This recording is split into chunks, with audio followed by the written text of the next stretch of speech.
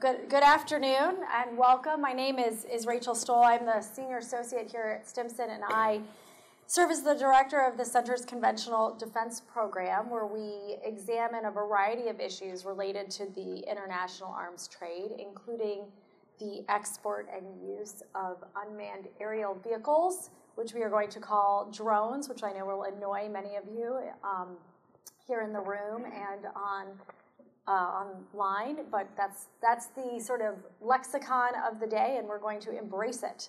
I apologize for our late start. I promise you, for those of you who are in DC, you'll be out of here in time to watch the first pitch of the Nationals game. Do not worry. Hopefully we'll have a good result today, and you can take that however you wish if you're a Cubs fan or a Nationals fan. So thank you all for joining us today for what I think will be a really engaging and timely discussion of the Trump administration's approach to U.S. drone policy and perhaps issues surrounding the use of force more broadly. And what I want to do today is really have a discussion. So while we, the panel, are up here to sort of provide some introductory remarks, what I'd like to do is have a discussion about the policy changes that the Trump administration may or may not pursue regarding the U.S. drone program and how the United States engages in counterterrorism operations overall and what the implications of those potential changes may be. So just in case some of you are new to this subject, as you may know, over the course of its 8 years in office, the Obama administration often looked to armed drones to conduct targeted strikes and counterterrorism operations around the world. The program did face criticism and controversy due to the use of drones outside what were traditionally referred to as active combat zones, including in places like Pakistan and Yemen, Somalia, and some other places as well, and also faced criticism due to the level of secrecy that surrounded some of the U.S. drone program. And we can talk about how that evolved over time and if we're seeing any backsliding on that level of transparency today. So in response to some initial criticisms, the Obama administration began to take some steps to improve transparency and accountability within the U.S. drone program, and particularly at the end of the administration set a tone for a more open and transparent program. If we look at where we are then today, in the first year, we're not even actually finished, we're like in 10 months here, 9 months in a few days. The Trump administration has demonstrated a willingness to use lethal force in response to a variety of global security challenges and has continued not only the use of armed drones in several theaters, but actually expanded the theaters in which drones are being used. And there are reports that have indicated that the Trump administration seems poised to walk back some of the, what they see as constraints or restraint that was established under the Obama administration. And so we're all sort of watching and waiting to see how these play out. So these sort of initial actions and policy proposals that we've heard about from the Trump administration bring to light some of the ongoing concerns that I think many of us have about how the U.S. uses armed drones and how it uses lethal force more broadly. And I think really underscores the need for open discussion on ways to ensure meaningful accountability and oversight over U.S. lethal operations abroad. So with that, I'm really, in that context, I'm really delighted to welcome our panel to discuss these issues in greater detail, and perhaps all of us together can shed light on the ways forward in which we can look to establish a responsible U.S. drone policy. And I will just say in my own personal view, one that establishes sort of an appropriate precedent for other countries to also employ as they seek to acquire similar capabilities. So joining us today, and we'll start here on my right, are Alex Moorehead from Columbia University's Human Rights Institute. To my far left is Waleed Alharari from the Stimson Center for Strategic Studies. And then next to me is Luke Hartig from the National Journal. So their bios are on sheets on either side of the room, but just to give you a bit of background on their sort of work on these issues, Alex serves as the director of the Counterterrorism, Armed Conflict, and Human Rights Project at the Human Rights Institute. at Columbia University, where he engages with government officials, academics, and civil society groups to strengthen human rights and international law considerations in counterterrorism operations and armed conflict. Waleed heads the New York office of the Sanaa Center for Strategic Studies, where he works on and advises UN agencies and international organizations on Yemen-related policy issues. And in June, the Human Rights Clinic and the Sanaa Center released a report on the U.S. drone program, which is available also on both sides of the room, that offered recommendations for improving transparency and accountability. So Alex and Waleed will be able to provide, I think, some more insights on that report, but also put that in a larger context of what is happening in the Trump administration. Luke currently serves as the executive director of the National Journal's Network Science Initiative and is a fellow with New America, but many of you probably know him from his previous life, where he served as senior director for counterterrorism at the National Security Council within the Obama administration. So I look forward to hearing and learning from them, and so we'll start, I think, with Luke to give us some insights on the developments in U.S. drone policy and the reported changes under the Trump administration, and why such changes may cause concern, or at least something to keep track of. Great. Well, thanks, Rachel. I appreciate that. I thought it'd be useful to just start with a little bit of a laydown of where I thought we were at the end of the Obama administration, and then what's changed over the course of the first few months. I'll try to minimize any editorializing and really just focus on what are the most significant changes in the framework. So as folks in this room are probably generally aware of, but let's worth just a quick review, the Obama drone policy, as it were, pertaining to strikes outside areas of active hostilities, and there's a lot of these kind of jargon terms that come up, so please let's ask questions if those don't fully make sense. But to describe actions in places like Yemen and Somalia and Libya, was based on a 2013 document, the Presidential Policy Guidance. It's been released under FOIA. You can look it up. It's a really great read. And it gives kind of four kind of main components for how we thought about counterterrorism and the use of force. One is that it was really important when you're outside of areas of active hostilities, outside places where you have substantial amounts of U.S. forces, particularly combat forces on the ground engaged, that there's a higher standard for the use of force, that we are constraining the use of force, and that those standards apply differently than it would in a hot war zone. That might have to do with the pace of strikes. Certainly you can't go into most of these countries and just have an unchecked drone campaign. But I think what was also very important for President Obama was to make sure that we were only taking action at something that was kind of the utmost national policy concern. And the standard that was established was that a threat we would target would pose a continuing imminent threat to U.S. persons.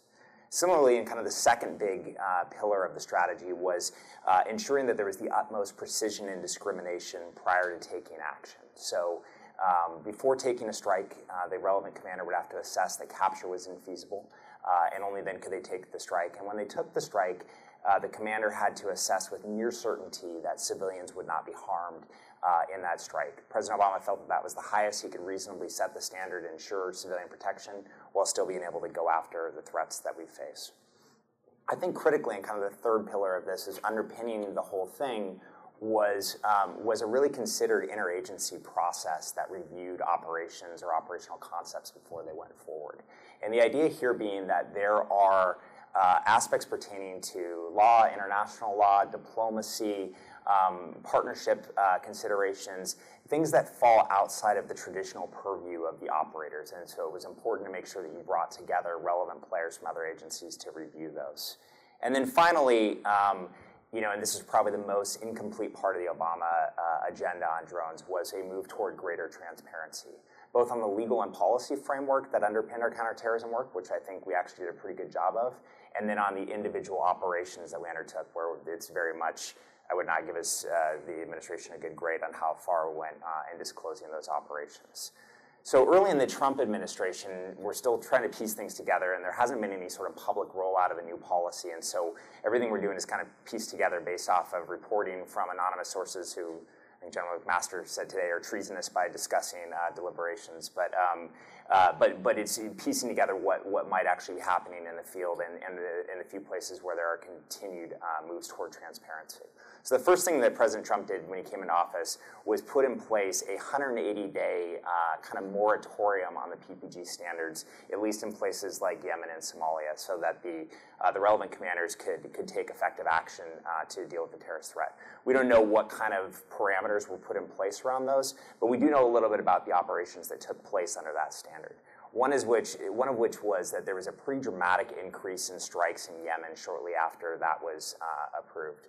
I think something like 50 or 60 strikes in the early part of this year over the course of about 2 months, which is substantially higher than what outside groups had reported about U.S. operations over any other period. However, that appears to have coincided heavily with a Yemeni and Emirati and potentially Saudi ground campaign. So it may have been actually support to ground forces and kind of not the traditional concept of targeted killing.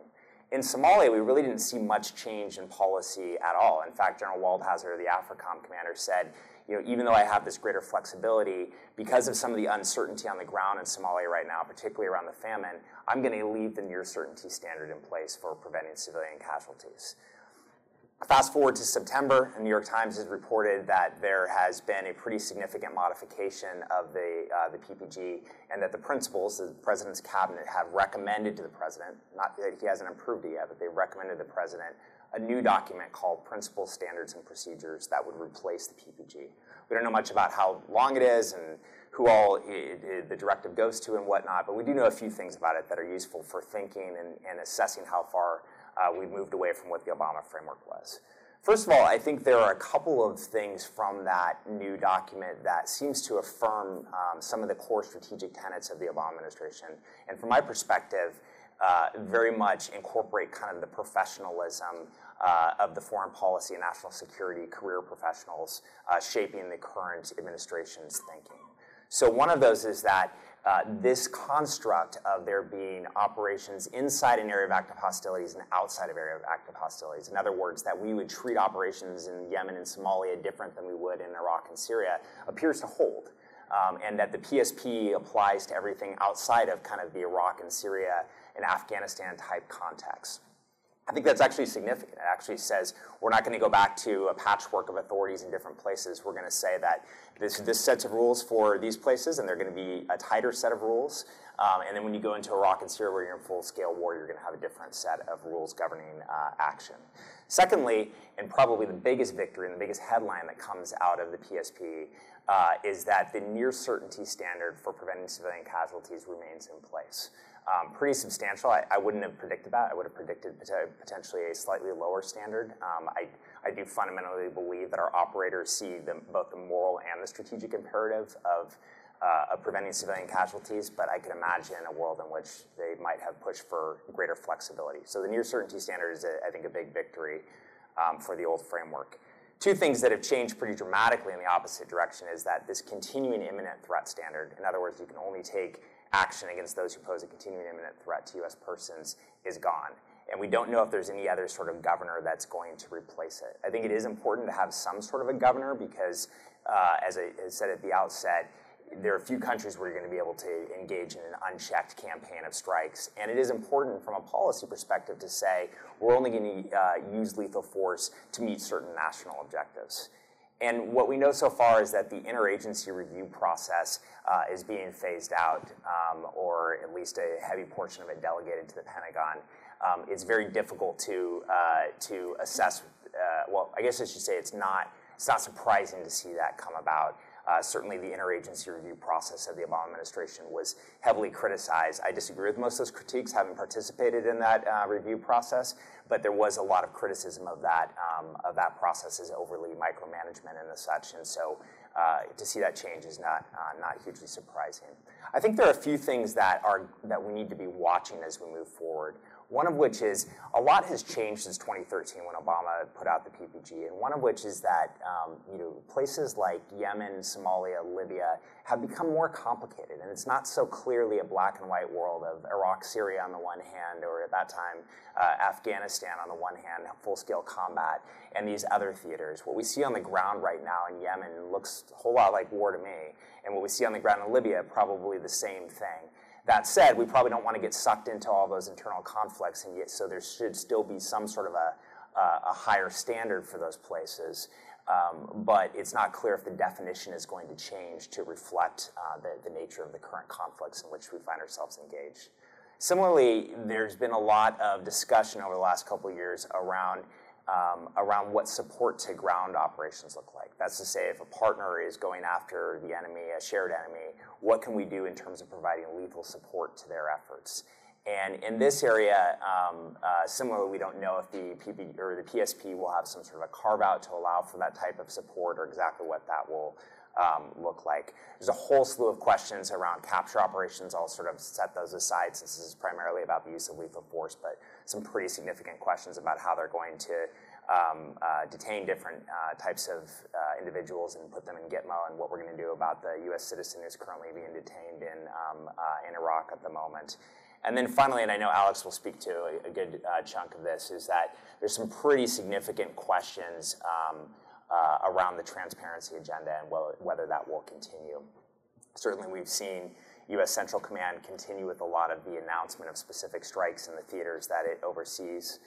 We have not seen the Trump administration make a major speech yet around the legal and ethical and policy frameworks for its counterterrorism program.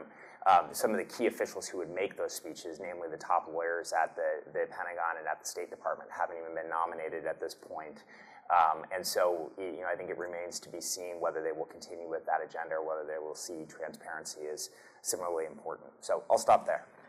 I think, and just to add to that point, because I think it's a nice transition, so thank you, Luke. But as you were talking, I was wondering, when you said transparency, will this PSP even be public? Right? Will this be something that we will actually know there has been a shift in policy?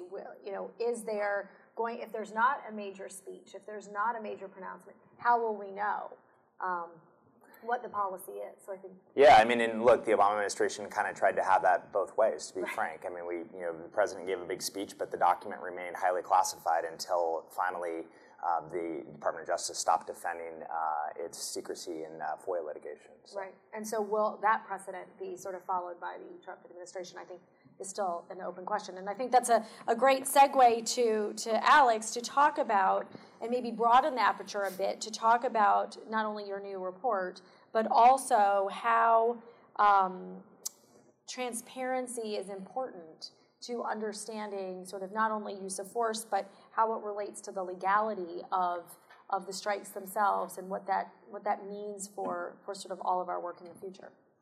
Yeah, thanks, Rachel, and thanks to the Stimson Center for hosting this. I've got a bit of a cold, so hope you can hear me all right.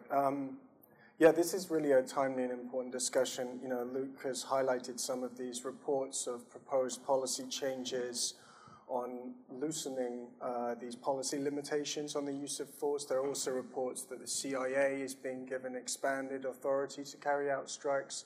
I'll touch on some of those concerns, and reports that there may be an expansion to new theaters, new places and countries in which the Trump administration will use lethal force. So I think it's a really important time to be discussing the legacy that was left by the Obama administration, what the future holds for the Trump administration, and to really reignite a broader debate about when and how the U.S. government uses force.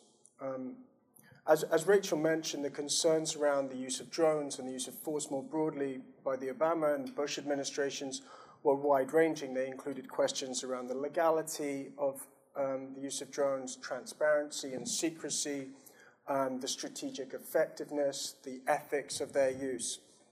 What I'm going to focus on today really is drawn from our report. That there are copies around the table that we did, the Columbia Human Rights Clinic, together with the Stimson Center, which is a comprehensive review and analysis of U.S. practice between 2002 and 2017, focused on the issue of transparency. And it goes into detail reviewing the extent of U.S. secrecy and transparency about lethal operations overseas, sets out a framework for transparency against which we evaluate U.S. policy, and we provide recommendations for further reform. And what I want to focus on today is really three key areas. Firstly, I'll talk a bit about why transparency is important. I think it's useful to run through the reasons and the different rationales for transparency in this area. How transparency is possible. There's been a great deal of secrecy in this area. There's a lot of pushback against transparency, and I think it's useful to demonstrate how transparency is possible in this area. And finally, to touch on some of the limitations of pursuing a transparency-only agenda. And I'll try and put this in the context of some of the recent developments. So firstly, transparency. Why is transparency important? So firstly, it really matters to people that have monitored, spoken to civilian victims of strikes and families in Yemen and Somalia and Pakistan, really care about knowing who carried out this strike, what did they do, why has this happened to me, and I think Waleed will touch more on this issue. Secondly, transparency advances U.S. strategic interests. It helps enhance the legitimacy of U.S. operations. If the U.S. is doing everything in secret, but has claims that they're doing it in accordance with the rule of law or carefully crafted policies, secrecy doesn't show that, and transparency reveals that. Transparency also deters harm. The potential for future exposure makes government actors, operators, commanders more likely to act lawfully. And this is actually one of the concerns around giving the CIA greater authority is the lack of transparency around CIA use. Transparency also promotes informed debate and is crucial to democratic accountability. We're talking about government's claim to use lethal force to kill people in other countries, and the US people, Congress have a right to know about the policies that are carried out in their name and to properly consent to them. It also, may sound a bit strange saying this in the current context, but sets a good precedent for future administrations and other governments to follow. Drones are proliferating. If the US is happy with secret drone use by other states, Russia, Iran, and so on, then it could carry on operating them in secret. But showing that it's possible to be transparent about these operations helps set the bar for the rest of the world. Transparency also upholds the rule of law, and again, this goes a bit back to the democratic accountability point by clearly explaining what the legal rules are that bind the government. That's important for the rule of law domestically. Congress and people know that you're abiding by the law, and also internationally, so that the international legal order is reinforced. And finally, transparency is required by and advances respect for international law. There are specific requirements under international law to report the use of force in self-defense, for example. Victims of violations of international law have a right to a remedy, which includes the right to truth about what happened and information, and so on. Just moving on, I want to talk more now about how transparency is possible. And the reason I want to talk about this is because, for years there has been a lot of pushback against transparency, and there was a great deal of secrecy surrounding US use of drones and use of lethal force overseas more broadly, because there were claims of national security. We can't release this information because it will damage national security. And what's interesting is, in our report, we evaluated US practice. And I really don't want to hold the US practice up to be the gold standard because we gave them poor marks in a number of areas. But there were also some important reforms in the latter years of the Obama administration that showed that information that previously was claimed to had to be kept secret could be disclosed. And I think it's useful to reflect upon that and make suggestions for further reform. So we evaluated the US government in 4 key areas, and this is what our framework sets out. And it's a framework that could be applied also to other governments, and it's hopefully useful in that context as well. So firstly, transparency about the legal and policy framework and basis for strikes. Secondly, transparency about factual information, civilian casualty data, acknowledgements of specific strikes. Then thirdly, transparency about decision-making processes. And fourthly, transparency about accountability and oversight processes and actual accountability measures that are taken.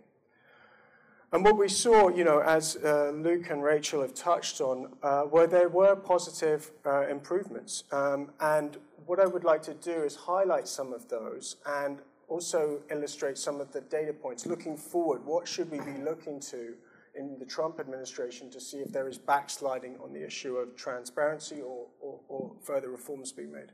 So, as Luke said, in 2010, from 2010 onwards, the US government, having not explained really at all the legal basis for strikes, began to publicly explain what its legal reasoning was. And in 2016, it released a detailed, fairly detailed compendium of the legal and policy frameworks applicable to strikes. And that was an important document. It has its limitations, which I'll come to, but it was important. And what's interesting about this, it was accompanied by a presidential memorandum which mandated the updating of this report yearly. So the last time this was reported on was December 2016. It'll be interesting to see, does the Trump administration continue and publish a new one in December 2017? It's a landmark point to see whether the Trump administration is continuing or changing. Similarly, and I won't go into more detail on this, but whether these policy rules, if they are being revised and if they have been, will they ever be published? And I think those are important questions to be pushing the administration on. There's no guarantee that they will be published, but it was a really important step that the last administration took to publish them. And thanks also to the ACLU for pursuing that with litigation. Another important step, but limited, was the disclosure and publication of civilian casualty figures, statistics in December 2016. They were also released, they covered sort of 7 years, 2009 to 2015. And the Obama administration, literally on January the 19th, 2017, released its civilian casualty figures for 2017. Now, those were released pursuant to an executive order on civilian casualties, which was another important reform. And that mandates the reporting on civilian casualties each May of each year. So in May 2018, the Trump administration should be reporting that. And that's another key moment to be looking, is the Trump administration doing this or not?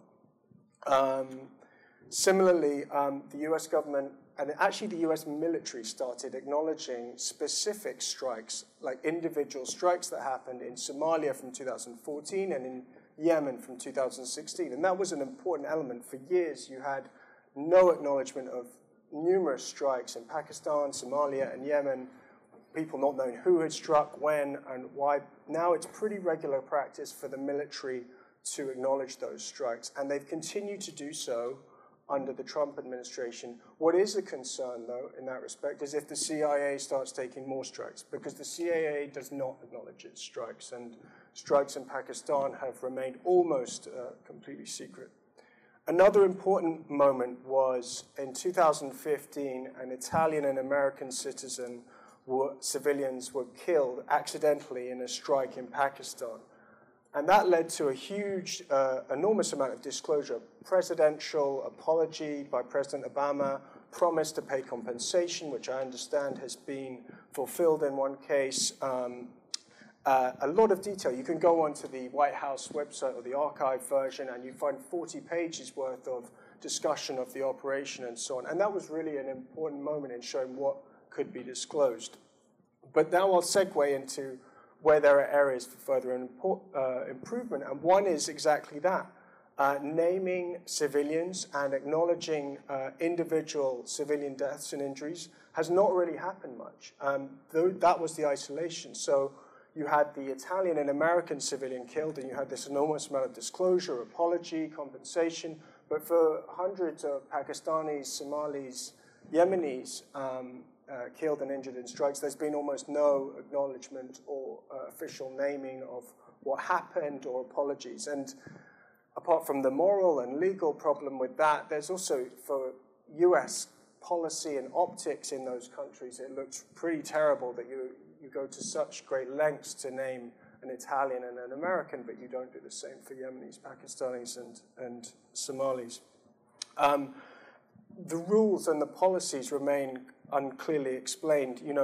Some of these terms about where the policy applies and when There's not any explanation of the parameters, and we get lost. You can get quite lost in the technical detail, but these terms really matter because they set the beginning and end for when these policies apply.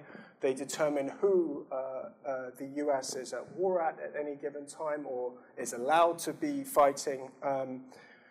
And that's another key problem. Another element is that the US government did disclose one legal memorandum which set out the legal basis for a specific strike against Anwar al-Awlaki in Yemen in 2011.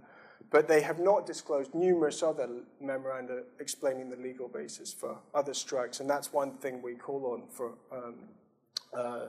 for reform. So finally, I just want to move on to limitations of transparency, and I don't want to underplay transparency here because it is essential. It matters to victims. It's a crucial prerequisite for any kind of accountability. I'm not just talking about a criminal accountability, but political accountability, remedy and the truth for victims, also for the rule of law and for US legitimacy and strategic interests. But it's not a panacea for all of the issues and the concerns and the controversies surrounding the use of force. And I think this is where it's important to contextualize this in some of the proposed policy changes, which again bring to the fore concerns around the legality of US strikes in different countries and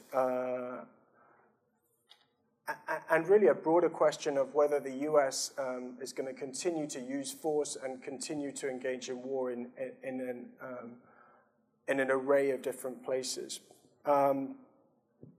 So some of these concerns include, and I think the loosening of these policy limitations as reported, there are concerns really that this will, well, you have to contextualize this in terms of what the Obama administration's baseline was, which there are already concerns about the legal framework or legal interpretations that the US puts forward.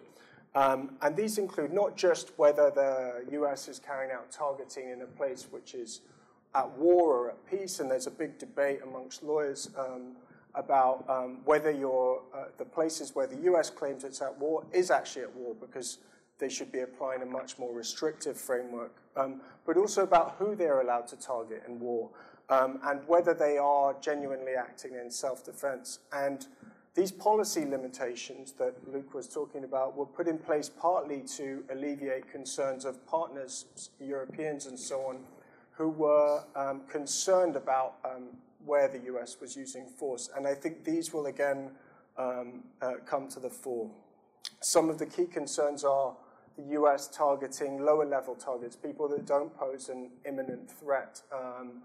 Should the US be engaging? Will that substantially broaden US engagement in these different theaters?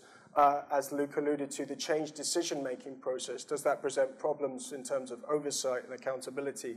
Greater authority to the CIA, which presents a real challenge in terms of secrecy, much greater secrecy and accountability, and this potential expansion to new countries.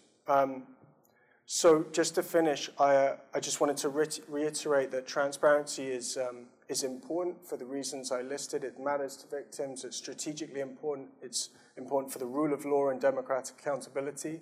Transparency is possible, and I think looking back to some of the reforms that were made, it shows that transparency is possible in a way that may not originally be conceived, and that this needs to be built on. But transparency has its limitations, and we need to watch for some key developments in the near future, including, will this new policy be disclosed?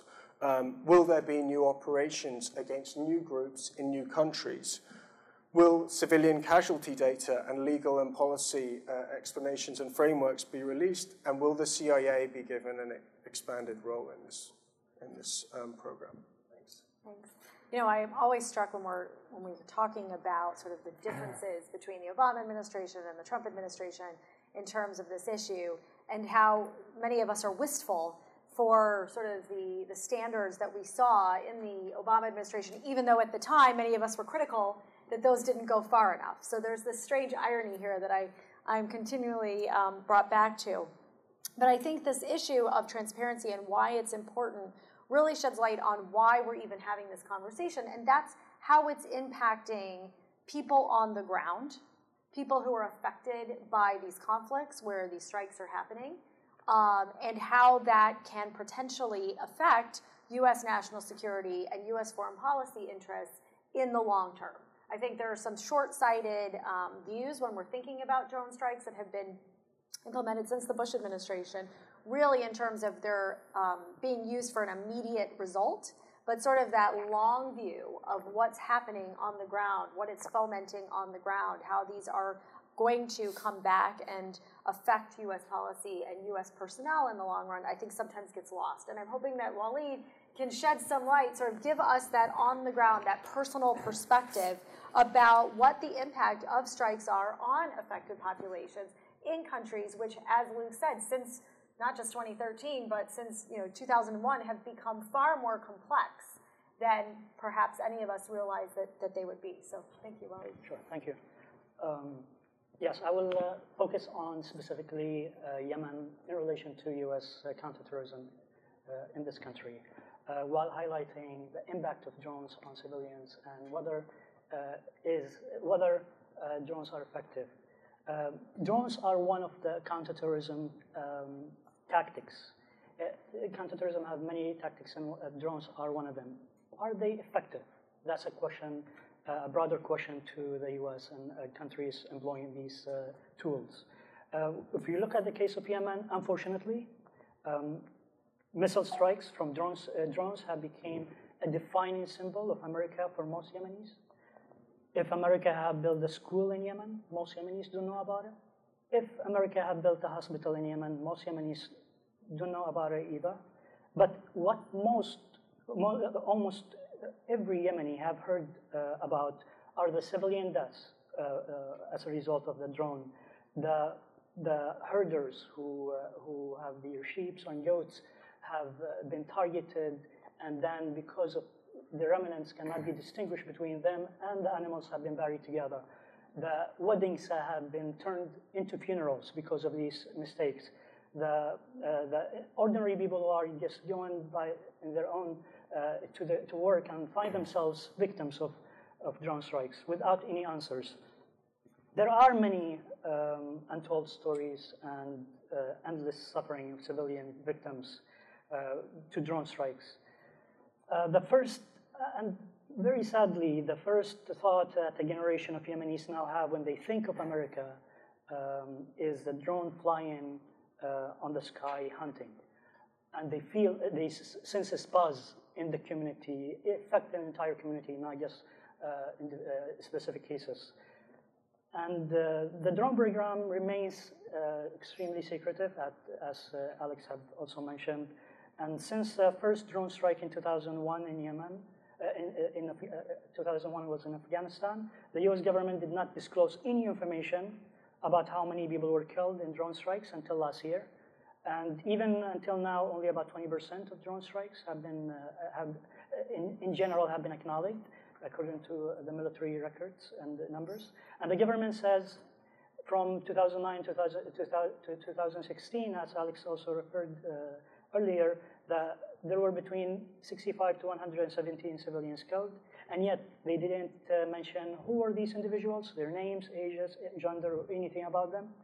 And many have questioned the accuracy of these numbers. Independent organizations, human rights organizations, they estimate more numbers in this specific time period, about 474 civilian deaths from 2009 to 2016. There are also no officially reported apologies or redress or legal cases taken by courts for victims. And those cases have reached the doors of the courts. The US government have invoked the state secret privilege, and the court then take into consideration the political matters of these cases, which divert the decisions to the executive. So it remains hanged. The cases remain hanged with secrecy. And this denies the victims a right to a remedy, a right which they are entitled under international law. There is, however, an exception if the victims are Western citizens, like Alex mentioned. In May 2005, former President Barack Obama came out publicly and admitted that an American and an Italian citizen in Pakistan were killed by mistake. There was a condolence payment and apology, though the majority of survivors from families from the vast majority of strikes in Pakistan, Somalia, and Yemen have received no acknowledgement by the government at all. As a family of victims said, we are civilians like you. We want to know, we want justice. We want to know the truth, why we have been targeted. And we want dignity. These are basic things that they have not been able to get, and this adds into the emphasis of why transparency is important to the civilian victims, as well as for citizens of democratic countries like this. Citizens here, they have the right to know what are these governments are doing in other countries and how they have impacted the image of these countries and in these communities. Also, beside the civilian victims I mentioned earlier, drones may be best described as a self-defeating tool that creates a problem it is meant to counter, because drones create general fear, public anger, and they create trauma. And drones also act as a propaganda tool for Al-Qaeda in many affected communities. While the drone have killed hundreds of Al-Qaeda leaders and members, the drones have actually created far more extremists. And we have seen this through studies by the Sana'a Center in Yemen. One of our Sana'a Center studies finds that Al-Qaeda in Yemen has become arguably more powerful, resource-rich, entrenched, and operating with more institutional flexibility and adaptive capacity than ever before, given the current conflict and security vacuum.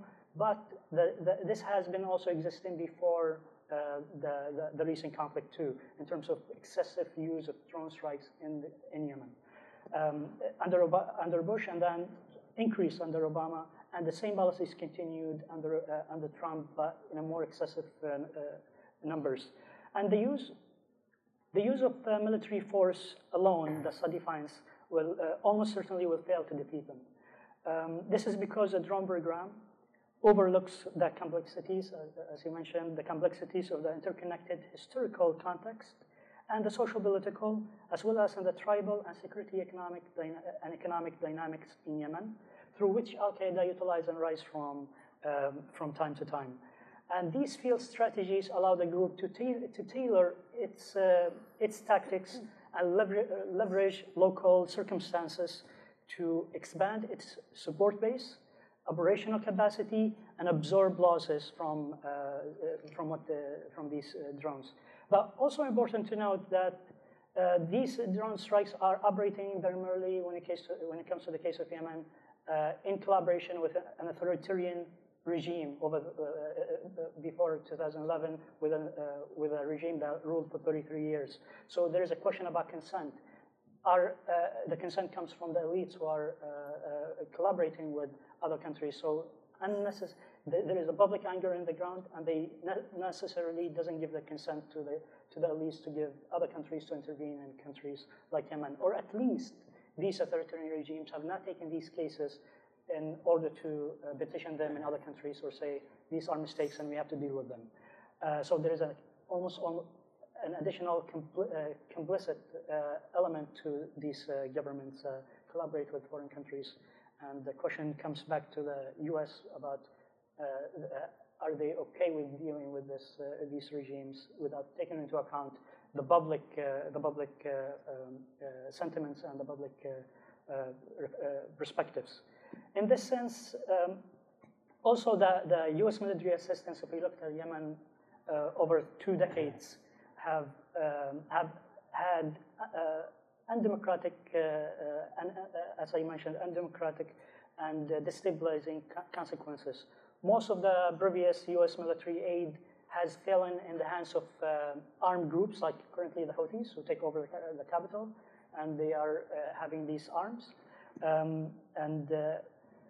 This mistakes and misguided policies continue. In this sense, I will say that the U.S. policymakers are failing to properly assess the realities before them. And you also could see this currently when you look at the current foreign policy trajectory. Shortly after taking office, President Trump increased drone strikes by approximately threefold in Yemen, increased operations by special forces. Also, the Trump administration's 2017 budget proposal outlines massive cuts in U.S. diplomatic and humanitarian spending and increases in the defense spending. You could look into how distant they are from the realities on the ground and how the impact have been. And this is while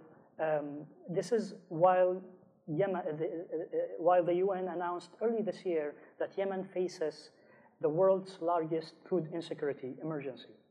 And I will say, before I could stop here, but counterterrorism efforts cannot be viewed in isolation from the wider conflict today.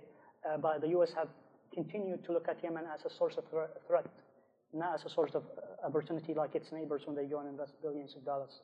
And this have a lot of negative consequences. This narrow focus to the military lens have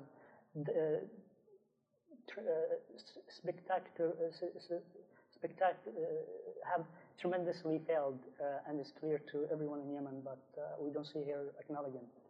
I will stop here and open to discussion and can answer more questions. Thanks, Waleed. And I was struck by something you said at the very beginning. You said drones are a tactic. You know, are they effective? And as for many years, I've questioned whether or not drones have been a tactic or if they've been seen really as the strategy itself for whatever we are trying to accomplish. And I think in a place like Yemen, that becomes the question. What is our objective? What are we trying to accomplish? And how do you measure that effectiveness? What is the metric that you're using? And I think that this becomes very clear when we're thinking about the consequences of U.S. drone policy on developing an international precedent for drone use.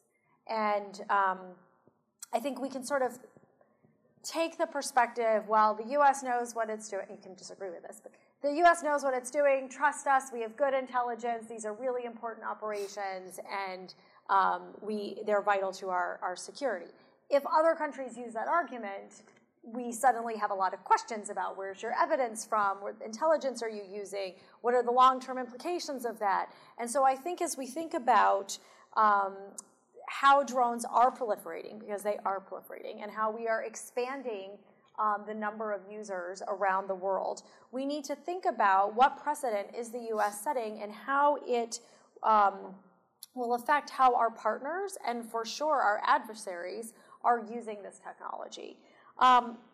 So I think I do want to take a moment to sort of look at what the U.S. is doing internationally, because I think there's a connection. There may be a disconnect, however, on what the U.S. is changing and doing domestically and how that's going to affect its work internationally with its allies and partners.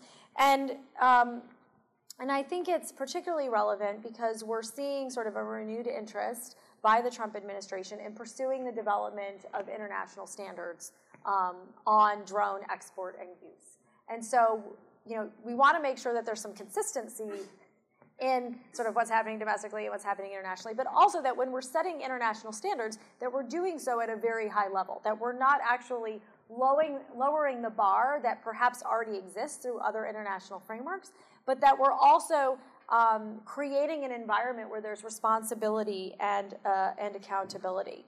So in late 2016, sort of one of the last things that the Obama administration did was to initiate a process called the Joint Declaration on the international or development of international standards for the export and subsequent use of armed drones. And this initiative really sought to develop global standards. It didn't say what those standards are, but it said we all sort of agree there should be standards and we should have a process to do so. So it was pretty vague, but they got 53 countries to sign on to this. And those 53 countries, I think, demonstrate that there is an appetite to ensure that there are standards, that we're not just saying you can use drones in operations and strike whomever you want, whenever you want, with absolutely no consequences. So I do think it's a positive sign that there are countries that are willing to engage in these conversations. So the Trump administration came out, they said, we want to continue this. It's sort of been relatively quiet for about 9 months on this, but there is some work that is emerging on these issues. I think a lot of questions remain as to sort of what the level of U.S. engagement is, how the rest of the world will view an initiative led by the United States and by the Trump administration, to what extent sort of experts who have experience in developing international standards are going to be engaged, what the priorities will be, what standards look like. Are they sort of at the highest level, or are they sort of a low level that gives sort of permission for actions which maybe other countries or other experts would not feel are acceptable? So I think there's a lot of questions about the specifics. But I think there's also a larger question that we need to ask ourselves, and that is, what are we trying to accomplish with developing international standards? Are we trying to say, do as we say, not as we do? I mean, that's sort of a cynical view that I can't help myself. Are we more concerned about sort of the characteristics of this technology than we are about the technology itself? So would standards apply to other systems if they also do the same things or are used in the same way? Are we singling out this particular weapon system in a platform, really? It's a platform to use of other weapons. Are we singling out this technology in a way that potentially could be detrimental to other systems and other use of force operations? So I think we need to think about what are the ramifications of sort of separating drones out and saying what exists already in terms of export criteria and controls, in terms of use in international law and legal frameworks. If those are not enough, why are they not enough? And would such standards apply to other systems as well? I think those are important questions that we need to ask if we're truly concerned about the threshold for use of legal force, for example. I just think those are responsible.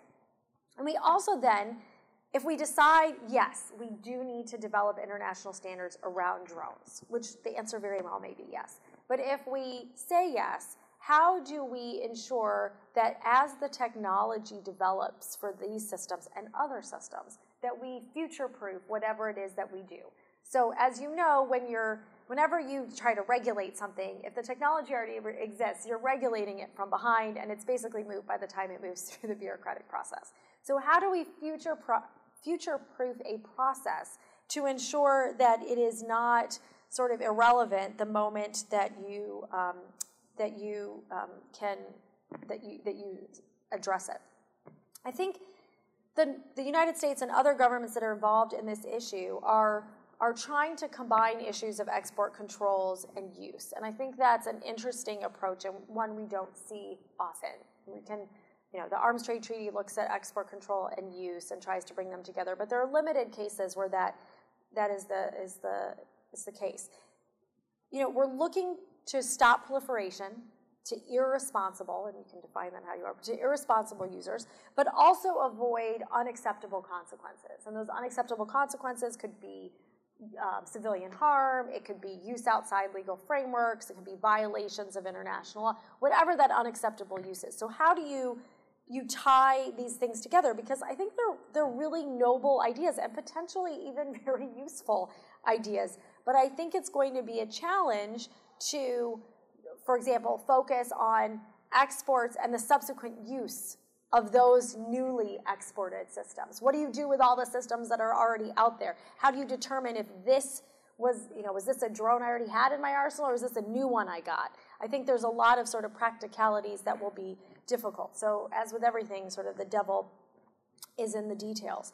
And just to try and, because I love sort of being a moderator and a panelist, to try and bring together all of the things that we talked about, as I was thinking about these issues in terms of what they mean for setting an international precedent, there were 3 areas that really struck out to me. One is sort of this notion of proliferation, one is this notion of proper use, and the third is transparency. So if we think about proliferation, We know that the proliferation is proliferating wildly. When we first, I think our first drones event here was probably 3 or 4 years ago, and we had a very small number of countries that had access to this technology and were using it actively. That number continues to grow. Pretty much every event that we do on drones here, we can add another country or two to the list. So how do we control proliferation without developing a sort of have and have not adversarial relationship, or pushing purchasers to less scrupulous manufacturers and exporters where we can basically exert no control whatsoever, and you end up within a system where you have bad actors buying technology and using it in ways that we would prefer that they not to. With regards to proper use, I'm thinking about sort of these notions of accountability, which goes to sort of both Alex and Waleed's point about acknowledging when mistakes are made, because mistakes are made in war. It is the reality. How do you respond to those mistakes? How do you strengthen legal frameworks? Don't let anyone tell you different. There is a wide body of international law that's already out there that relates to use of force. And how do we look at sort of international human rights law, international humanitarian law, law of armed conflict? How do we reiterate them in a way that doesn't undermine them? Because that's my fear, that if we start saying, well, it applies here but not here, and we're going to parse out this where it's applicable and where it's not, then we sort of lose what we already had, and that makes me a bit nervous.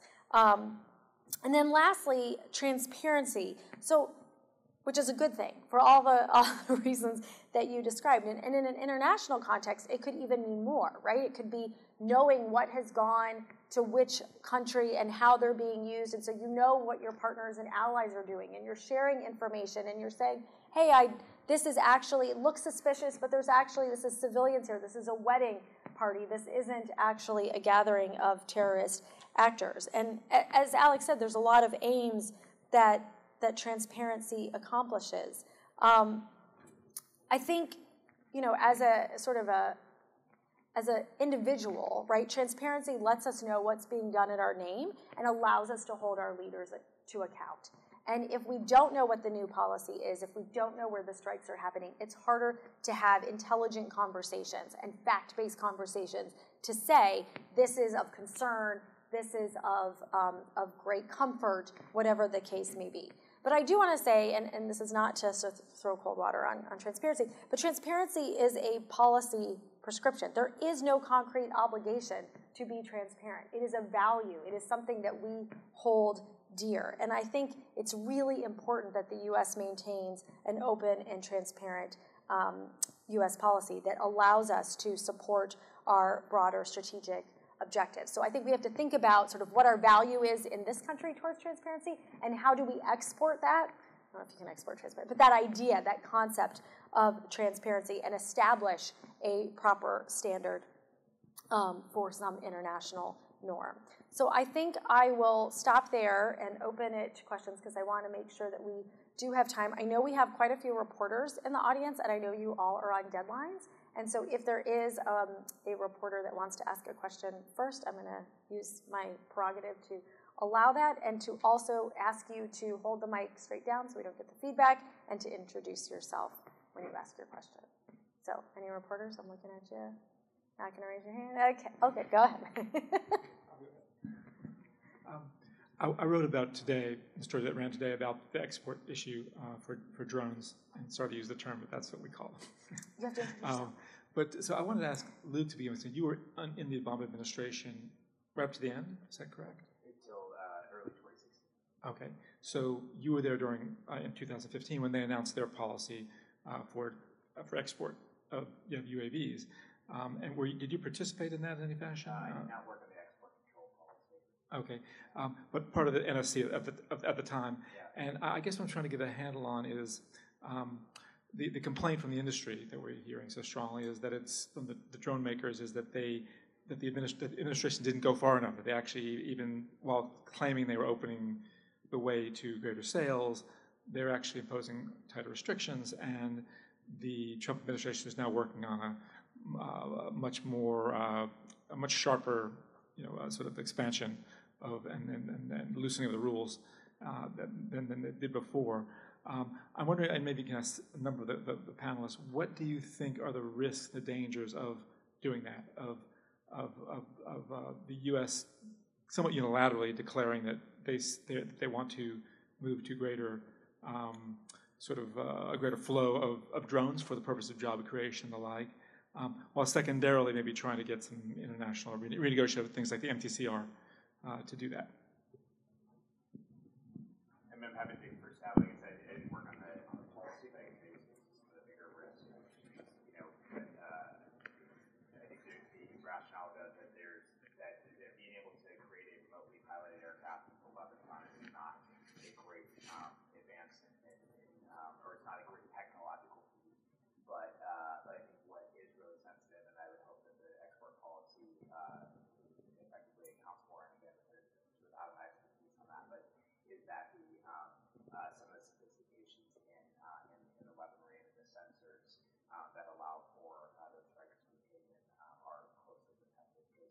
Because the adage is, whether you're talking about ground operations or ground strikes or whatnot, that putting munitions or putting troops on target is not the most complex thing. The really complex thing is figuring out where the target is, making sure that they're actually there at the time that we think they're going to be there, verifying that target is the target we think it is, and doing all that before the action actually takes place.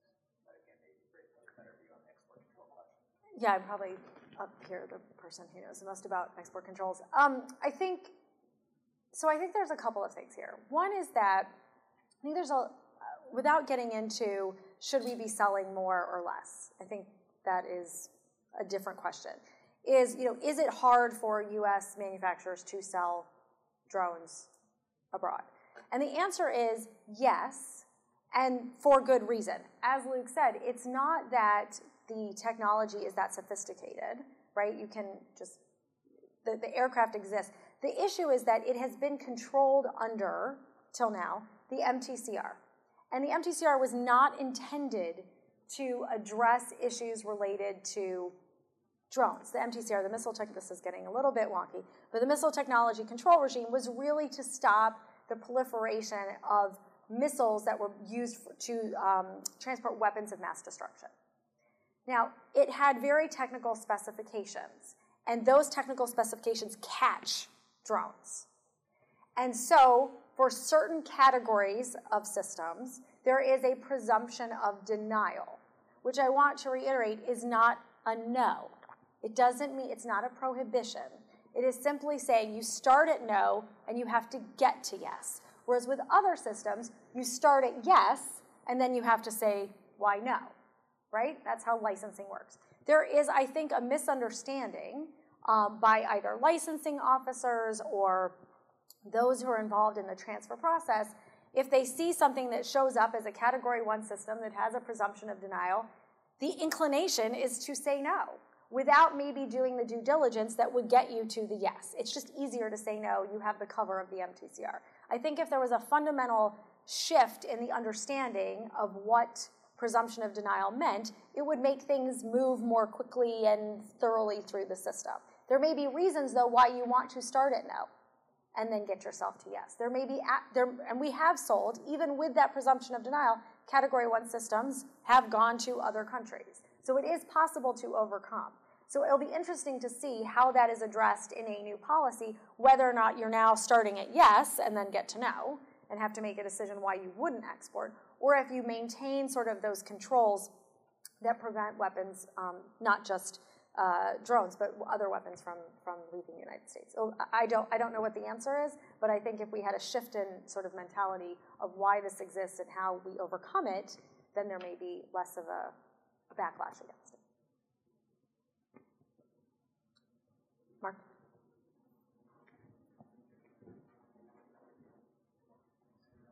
I'm wondering if it's possible to draw conclusions about who, during the Trump administration, which organizations are conducting these strikes, the CIA versus the Pentagon. Alex, you had mentioned that in the Trump administration, the military commanders are sort of keeping the same policy of announcing strikes in Yemen and Somalia as they had in the Obama administration. I'm wondering whether, taking that, what you can sort of then say based on the totality of strikes by published organizations, Long War Journal, et cetera, whether we can actually draw conclusions that the CIA is also doing a number of strikes based on known strikes that are not, acknowledged publicly. And is there any, and maybe Luke can talk about, where they were at the end of the Obama administration about, this ballyhoo transfer to the Pentagon, whether they really sort of ended up with any sort of clear answers there. Do you want to take the first stab and then? Sure, yeah. So it's difficult to say because it's difficult always to know all the number of strikes that are happening in a particular country. I mean, there are organizations like the Bureau of Investigative Journalism, which probably is the most comprehensive tracking of what's going on. I think it looks like in Pakistan it's still the CIA mainly, and those strikes are not disclosed. And I think it's partly because it's the CIA and partly because of a deal with the Pakistani government that they don't want to be seen to be consenting to these strikes, which goes back a long way and is also very problematic in terms of democratic accountability, both within US and Pakistan. In Yemen and Somalia, if you look at the numbers, I mean, I don't have them at my fingertips, but counted by the Bureau of Investigative Journalism, it appears that the military is doing most of these. And if you look at the first few months of, in Yemen, for example, the first few months of the Trump administration, there were a lot more strikes, and most of them were acknowledged. Some were acknowledged saying, oh, we did like 30 strikes this weekend. It was not like the previous, and that was a slight backslide in terms of not acknowledging individual strikes. They said, no, we just did 30 in this period. But they were acknowledged, and that indicates that it was probably the military. There's also a question, though, maybe there is some CIA involvement in those strikes, but the practice is different in terms of when they're carrying out. And I think the Trump administration said early on that they wanted to resume sort of responsibility for many strikes to the CIA. They wanted to turn that back over, that was not something that had been eliminated during the Obama administration, but there had been sort of and maybe you could talk about rhetorical discussion about maybe this should be sort of a DOD operation versus a CIA one. And the Trump administration came out pretty, I think it was like March-ish, maybe, March, April, that saying, actually, we'd like to see the CIA take on a larger role. But I don't know if, Luke, you want to mention where you... Yeah, well, I can't say anything about what CIA may or may not be doing, but I would say as a more general matter that the approach toward transparency as pertains to specific operations was something that was really honed over the Iraq and Afghanistan conflicts in particular, and it was meant to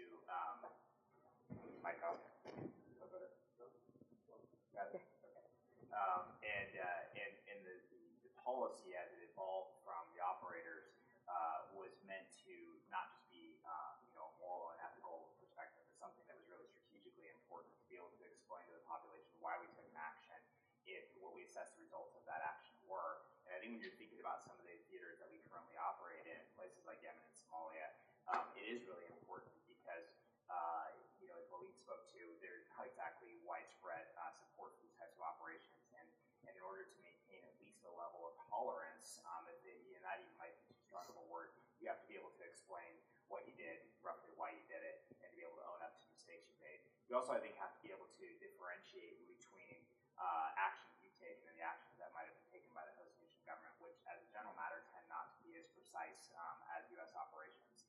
So there's lots of reports out there about what may or may not be happening.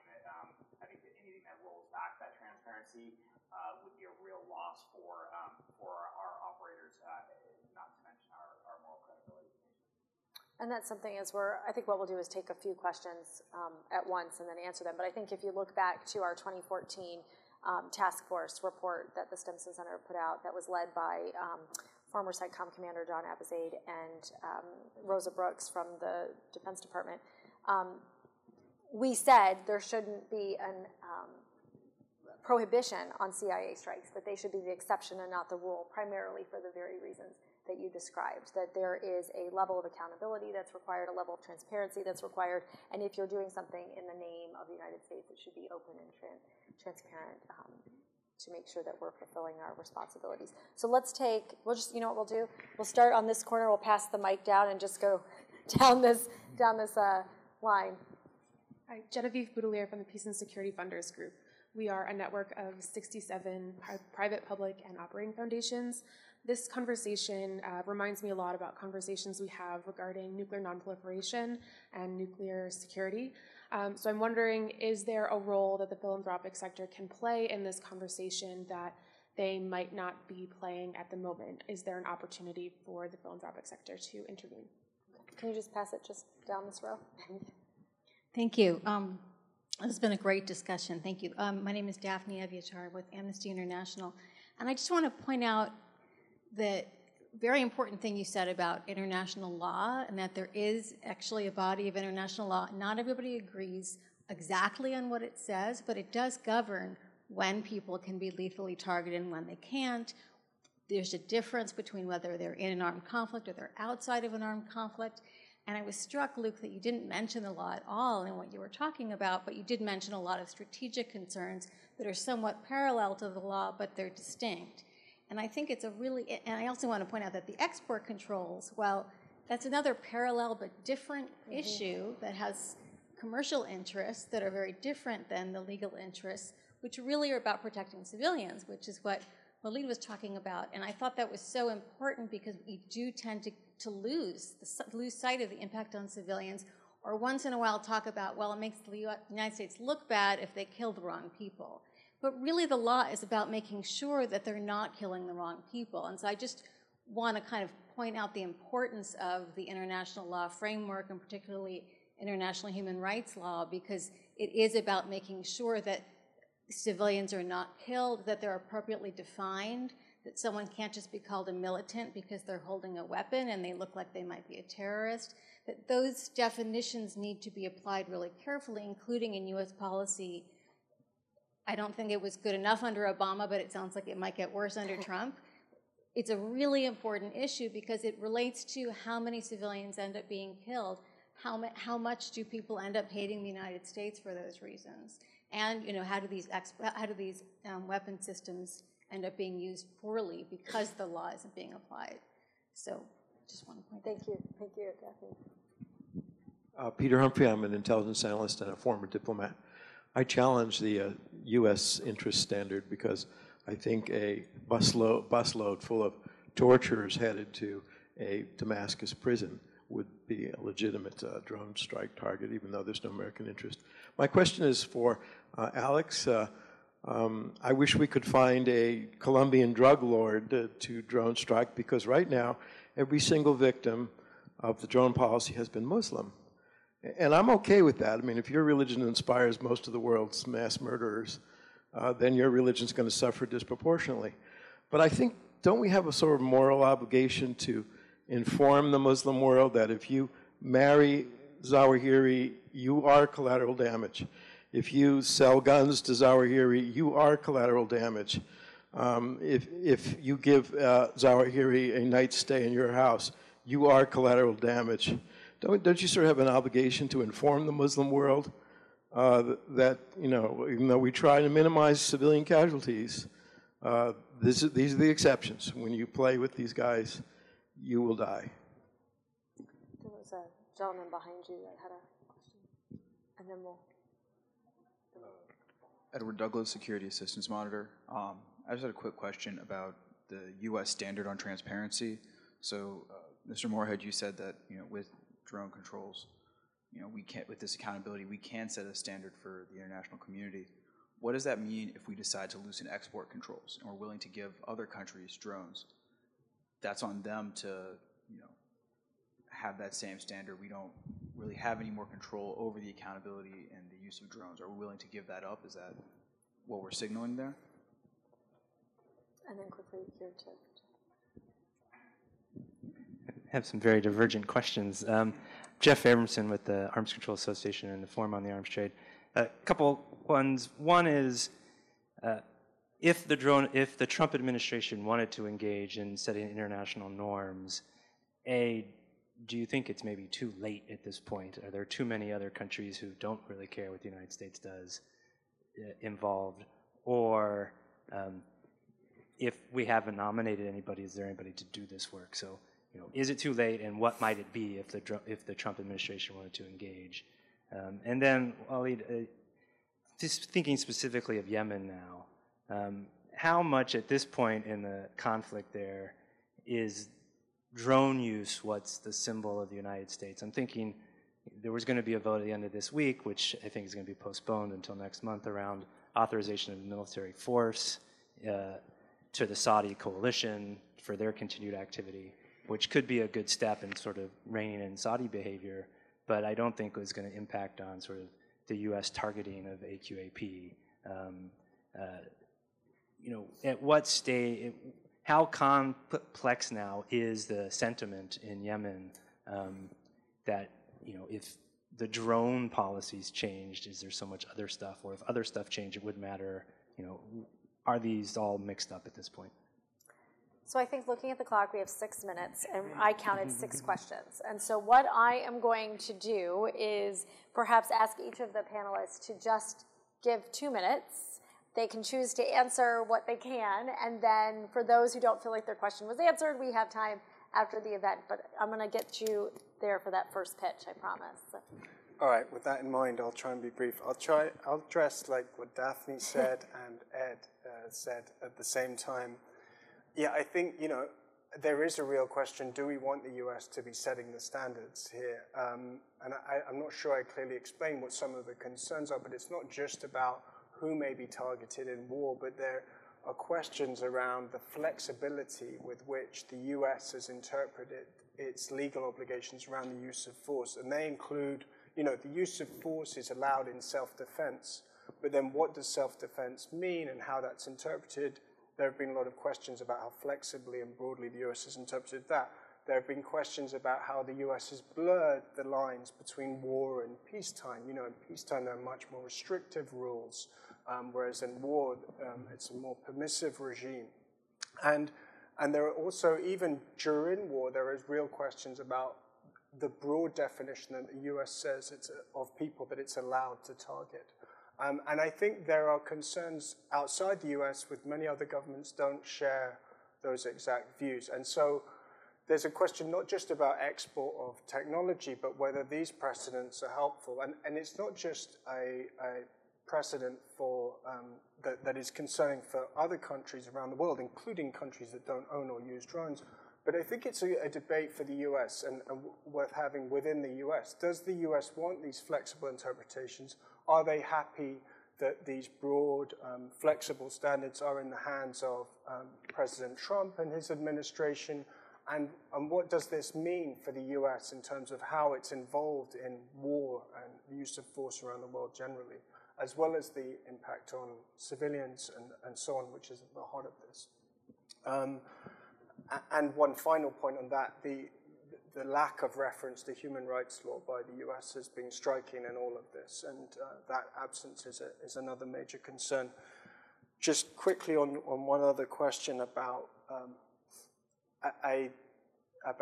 whether the US has an obligation to notify people about collateral damage. I didn't really get the whole generalization about the Muslim population, and I found that a bit, I don't really want to respond to that. But if I flip the question around a bit, the US should be clearly explaining what its legal basis for strikes is, who can and cannot be targeted, in what circumstances its policy rules apply and do not apply, so that people know where they're at risk. I think some of the categories of people that you identified, that gets close to what Trump said in terms of bombing families. They should not be, someone that's married to al-Zawahiri is not a legitimate target under international law. There are then other, we'll get into complicated questions about particular instance, but I think just flipping that around, I think it really is important for the US and all governments and countries using force to clearly explain what their legal reasons are for strikes and how they interpret the legal norms that govern. So I'll try to tackle 3 of them in very quick order. Genevieve, I think your first question from the philanthropic sector role, one of the biggest things that I think is continuing to fund the great work of human rights organizations. I can tell you how uncomfortable it was in the be on the other side of the table from somebody like Daphne. But the ability to go in and do deep dive research, things that journalism organizations don't have the resources to commit to, and be able to come out with an accounting of that is really, really important work. I hope we get to a better place where the U.S. government is able to push back on specific areas and have more of a dialogue rather than a listening section. Which brings me to Daphne and your question about why I didn't reference the international legal obligations. First, I'm not a lawyer, so I felt like I was a little bit committing malpractice there. But I know my colleague Ryan Goodman of Just Security has been in a bit of a debate with you and some others around the legal obligations for it. And I feel like it's one of those things like I want to jump into it. I think I made a comment to Ryan that it's like it's sort of like if Steph Curry and Russell Westbrook asked me to play a game of pickup, we're all about the same height. It's going to end really badly for me. And that's kind of how I feel about it. That said, I think based on the experience I had as a non-lawyer working on this in government, the standard of using the law of armed conflict as the legal basis and then imposing additional standards that approximate or that are consistent in some ways with international human rights law without getting into a full debate on that. But the concepts that were presented in the PPG to me strike me as the right balance. But again, I get way out of my depth there very quickly. And then just finally to the gentleman in front, I'm sorry I didn't touch your name, Peter. To your point about the continuing imminent threat to U.S. person standard, I'm not 100% convinced that that's the right standard on two grounds. One, I don't know that the imminent standard always makes total sense because oftentimes if we think about reading the great accounts of how we targeted Al-Qaeda and related groups since 9/11, read Stanley McChrystal's book, read my colleague Peter Bergen's book, there's these network-based approaches that we know actually work in harming terrorist organizations. If you have an imminent standard, imminence and the most critical part of the network to remove may not always be the same thing. As to the U.S. person standard, President Obama, a year after the National Defense University speech, went to West Point and announced that we were going to have a partnership-driven strategy. And if you think about that, the logical extension of that is we're going to put people on the ground, we're going to provide intel, logistics, advisory support. We're going to tell them we can't provide fire support to your actions. Even if you're going to go into a buzzsaw against the enemy, we can't provide fire support because it's not a threat to U.S. persons. That's a pretty hard conversation to have with a partner. It's equally hard to say, President so-and-so, you've been a really great counterterrorism partner for us, but if there's a threat on your life, you're not a U.S. person, and that's hard for us to back you up on that. So the challenge here is that the continuing imminent threat standard is a cohesive standard that has some logical applications of it. When you start to create some loopholes for persons other than U.S. persons, or for allowing network-based targeting, you sort of risk the sort of the genie getting out of the bottle, and it being very hard to constrain U.S. operations. So I'm afraid I don't have a great answer what an alternative is, but it just voicing some skepticism on that standard from an operational perspective. And if you guys, I know we're over, but if you could indulge 2 more minutes, so okay. I'll allow you to get a... Okay, thank you.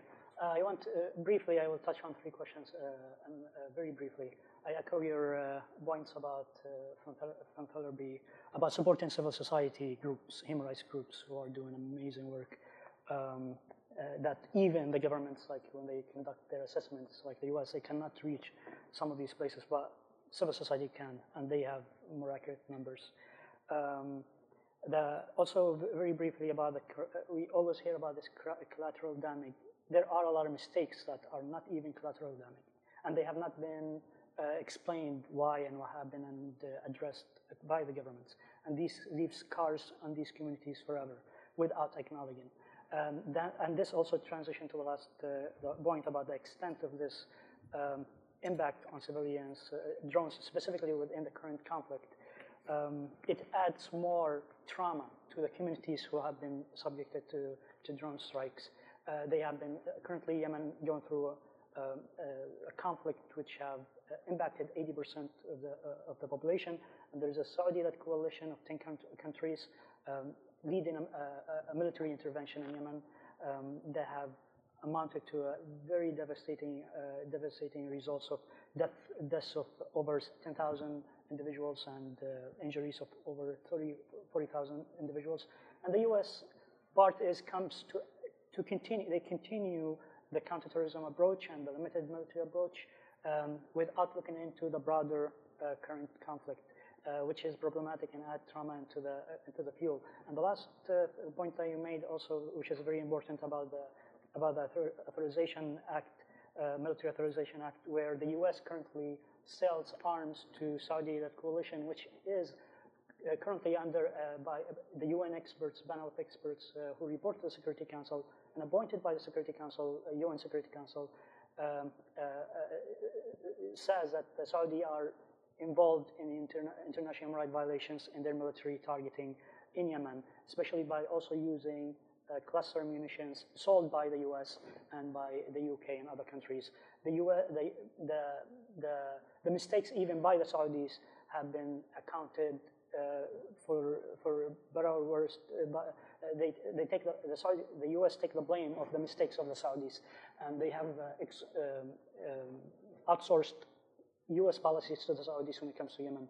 This have tremendous impact on the ground because the limited approach of drone strikes, which are increasing, have longer impact, and communities as a whole are impacted. You're not dealing with specific cases. You're dealing with communities and a national concern about it. And selling the arms, continuing to sell the arms to countries who are involved in international human rights violations, that adds a lot of responsibility to the U.S. To the U.S. and the U.S. have been blamed and have been used by local groups, rivalry groups against the government, that the U.S. is involved directly with the conflict. Thank you. I think this proves that we have a lot more to talk about and that we could continue this conversation indefinitely. And so I will draw your attention to a little tease for the Stimson Center will be launching a report, an action plan on U.S. drone policy for the Trump administration in December. And so I look forward to engaging in future conversation with all of you and hopefully finding a way to have a more responsible, accountable, transparent U.S. drone policy in the future. So thank you all for coming, and we'll see you at our next event.